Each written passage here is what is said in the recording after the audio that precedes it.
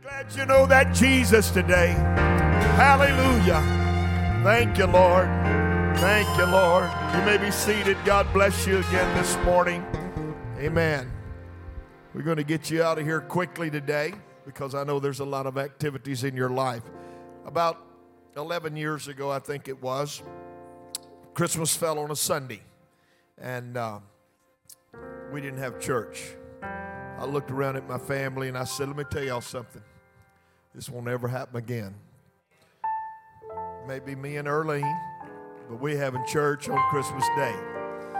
And so here's the good part. It don't fall on Sunday again to 2033. Y'all let me know how that goes. Amen. But on Christmas Day we gather. I was reading the Christmas story very early this morning, and I turned first to Matthew. And you know, we hear the story, and we've all probably read the story of all the things that happen around Christmas Day.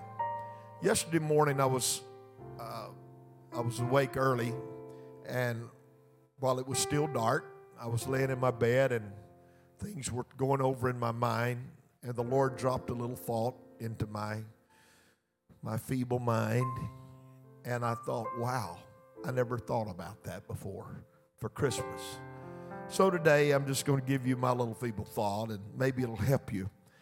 But I was reading this morning Matthew, his version of what happened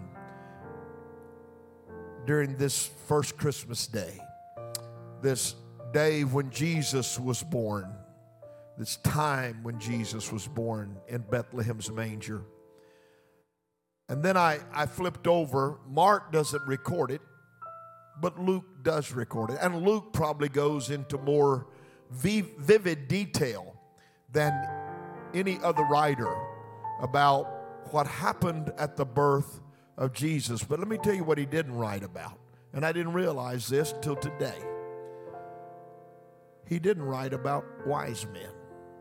Matthew did, but Luke did not. Luke wrote about shepherds that were on the hill where the angel appeared and sang glory to God in the highest, peace on earth, goodwill toward men. But Matthew recorded something very unique. And I'm going to read a portion of the scripture to you so that you will understand where I'm coming from today. The Bible said in the 2nd chapter of Matthew, now when Jesus was born in Bethlehem of Judea, in the days of Herod the king, behold, there came wise men from the east to Jerusalem, saying, where is he that is born King of the Jews? For we have seen his star in the east and are come to worship him. Everybody say they came to worship him.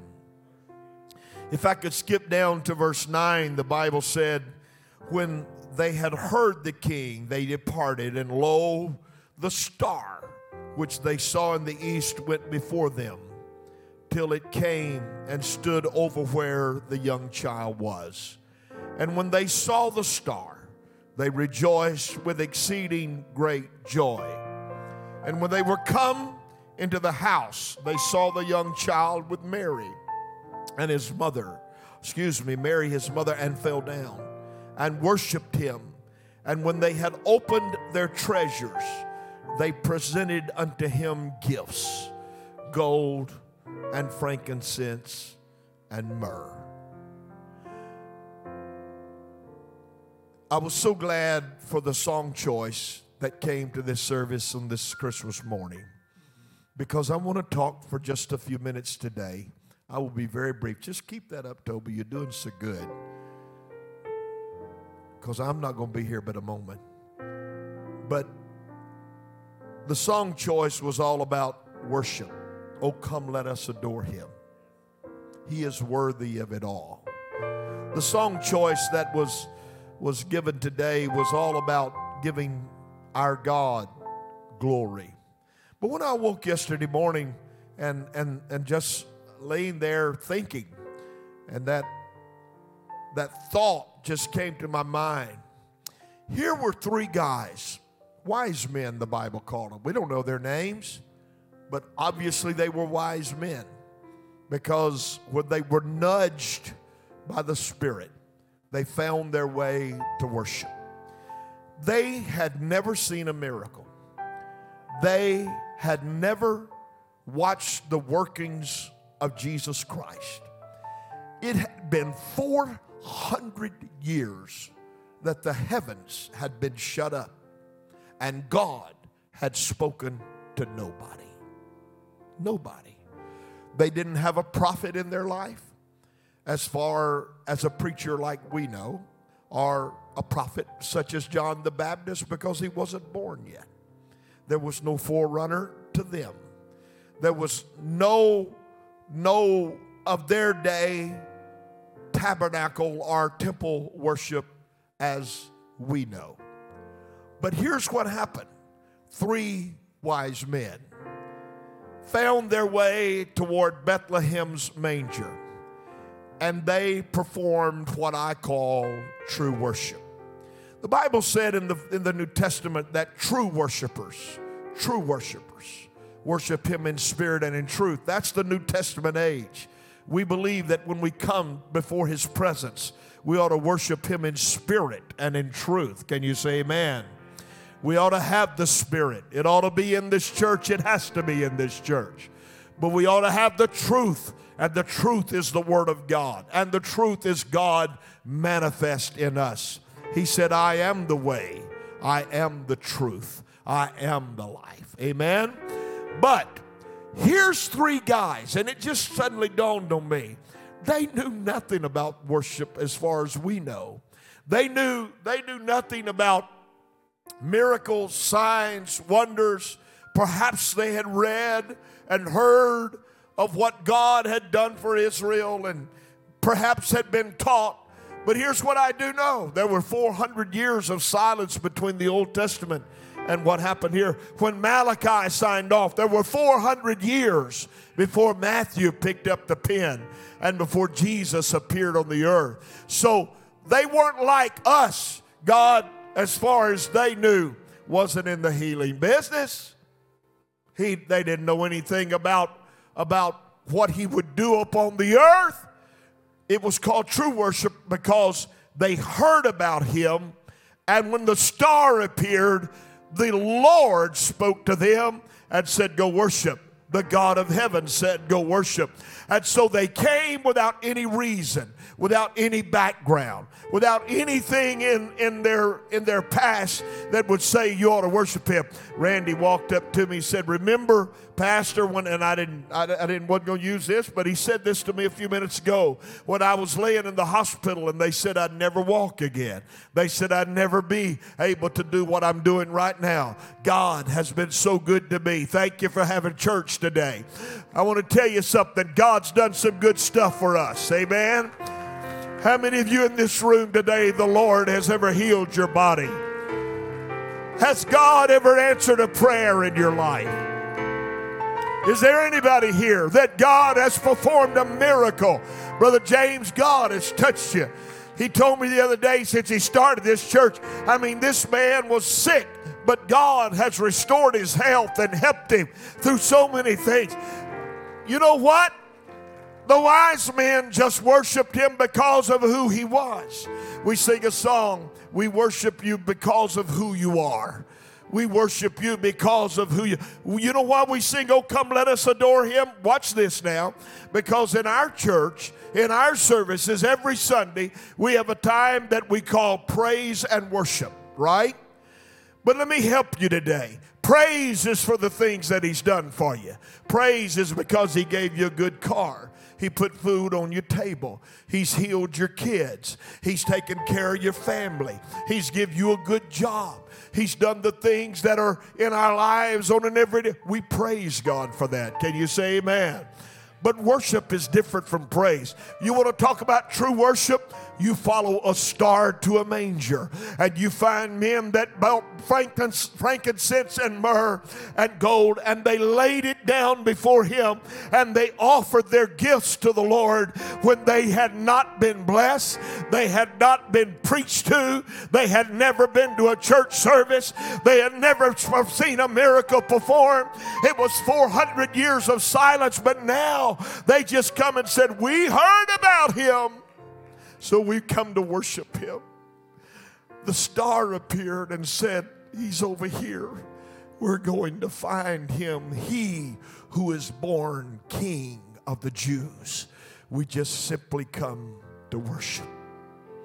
I wonder on this Sunday morning if we never had a prayer answered, if we never been to one Sunday service, if we never had a miracle in our life, if we hadn't heard from God in many years. I just wonder who would still worship. Sometimes our worship and we call it worship, but it's really praise, but it's predicated on what's done for us on an everyday basis. Look, I'm grateful. Every good and perfect gift coming from above. I'm grateful for the things that God has done in my life. But let me just tell you today, if God never does another thing, if you are broke the rest of your life, you don't have a penny in the bank, if you are going through situations and trials and God never hears your prayer again, we still ought to find him and worship. Simply because he's God, because he is the King of the Jews. He is the Savior of the world. That's why we sing on Christmas morning, oh, come, let us adore him. Oh, come, let us adore him. Oh, come, let us adore him. Christ the Lord.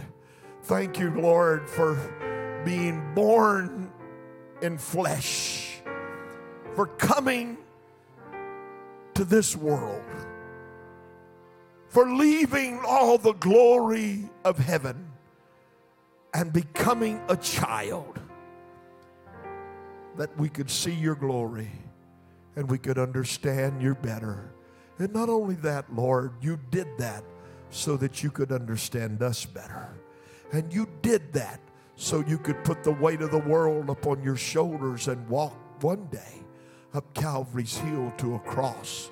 You did that with purpose in mind.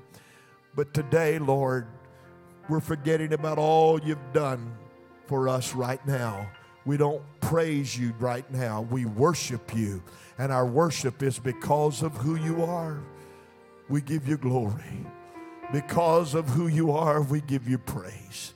Because of who you are, come let us adore him this morning. I'm telling you, wise men, I've heard it all my life. Wise men still worship, and wise men do still worship. Wise men still kneel before him. Wise men still give him their very best. Wise men still lay things on the altar and say, we love you, Lord, because you're Lord. So I'm here to tell you on this Sunday morning, in spite of all that he's done, he's still God. Did you hear me? He's still God. He was God in that manger. He was God in that stable. He was God wrapped up in clothes. He was God. And wise men knew that. I wonder who's wise enough to worship him, and regardless of all the things. Look, there's not a one of us that don't have trouble in this life. Not a one of us. Everybody here has trouble. Can you say amen? My kids were laughing at me this week. Not only has it been cold, I know it probably wasn't cold at your house. I was trying to make sure everything didn't freeze up. Right in the middle of all of it, Crystal gets the blender out and the blender won't work. She goes to I think she tore it all up. She goes to the coffee pot and the coffee pot quit. Everything I laid my hands on this week was tore up. I spent all day one day just fixing stuff. Nobody here has to deal with nothing like that, I know. But you know what? That's just life. We all have troubles. We all go through sickness. We all have pain in our life.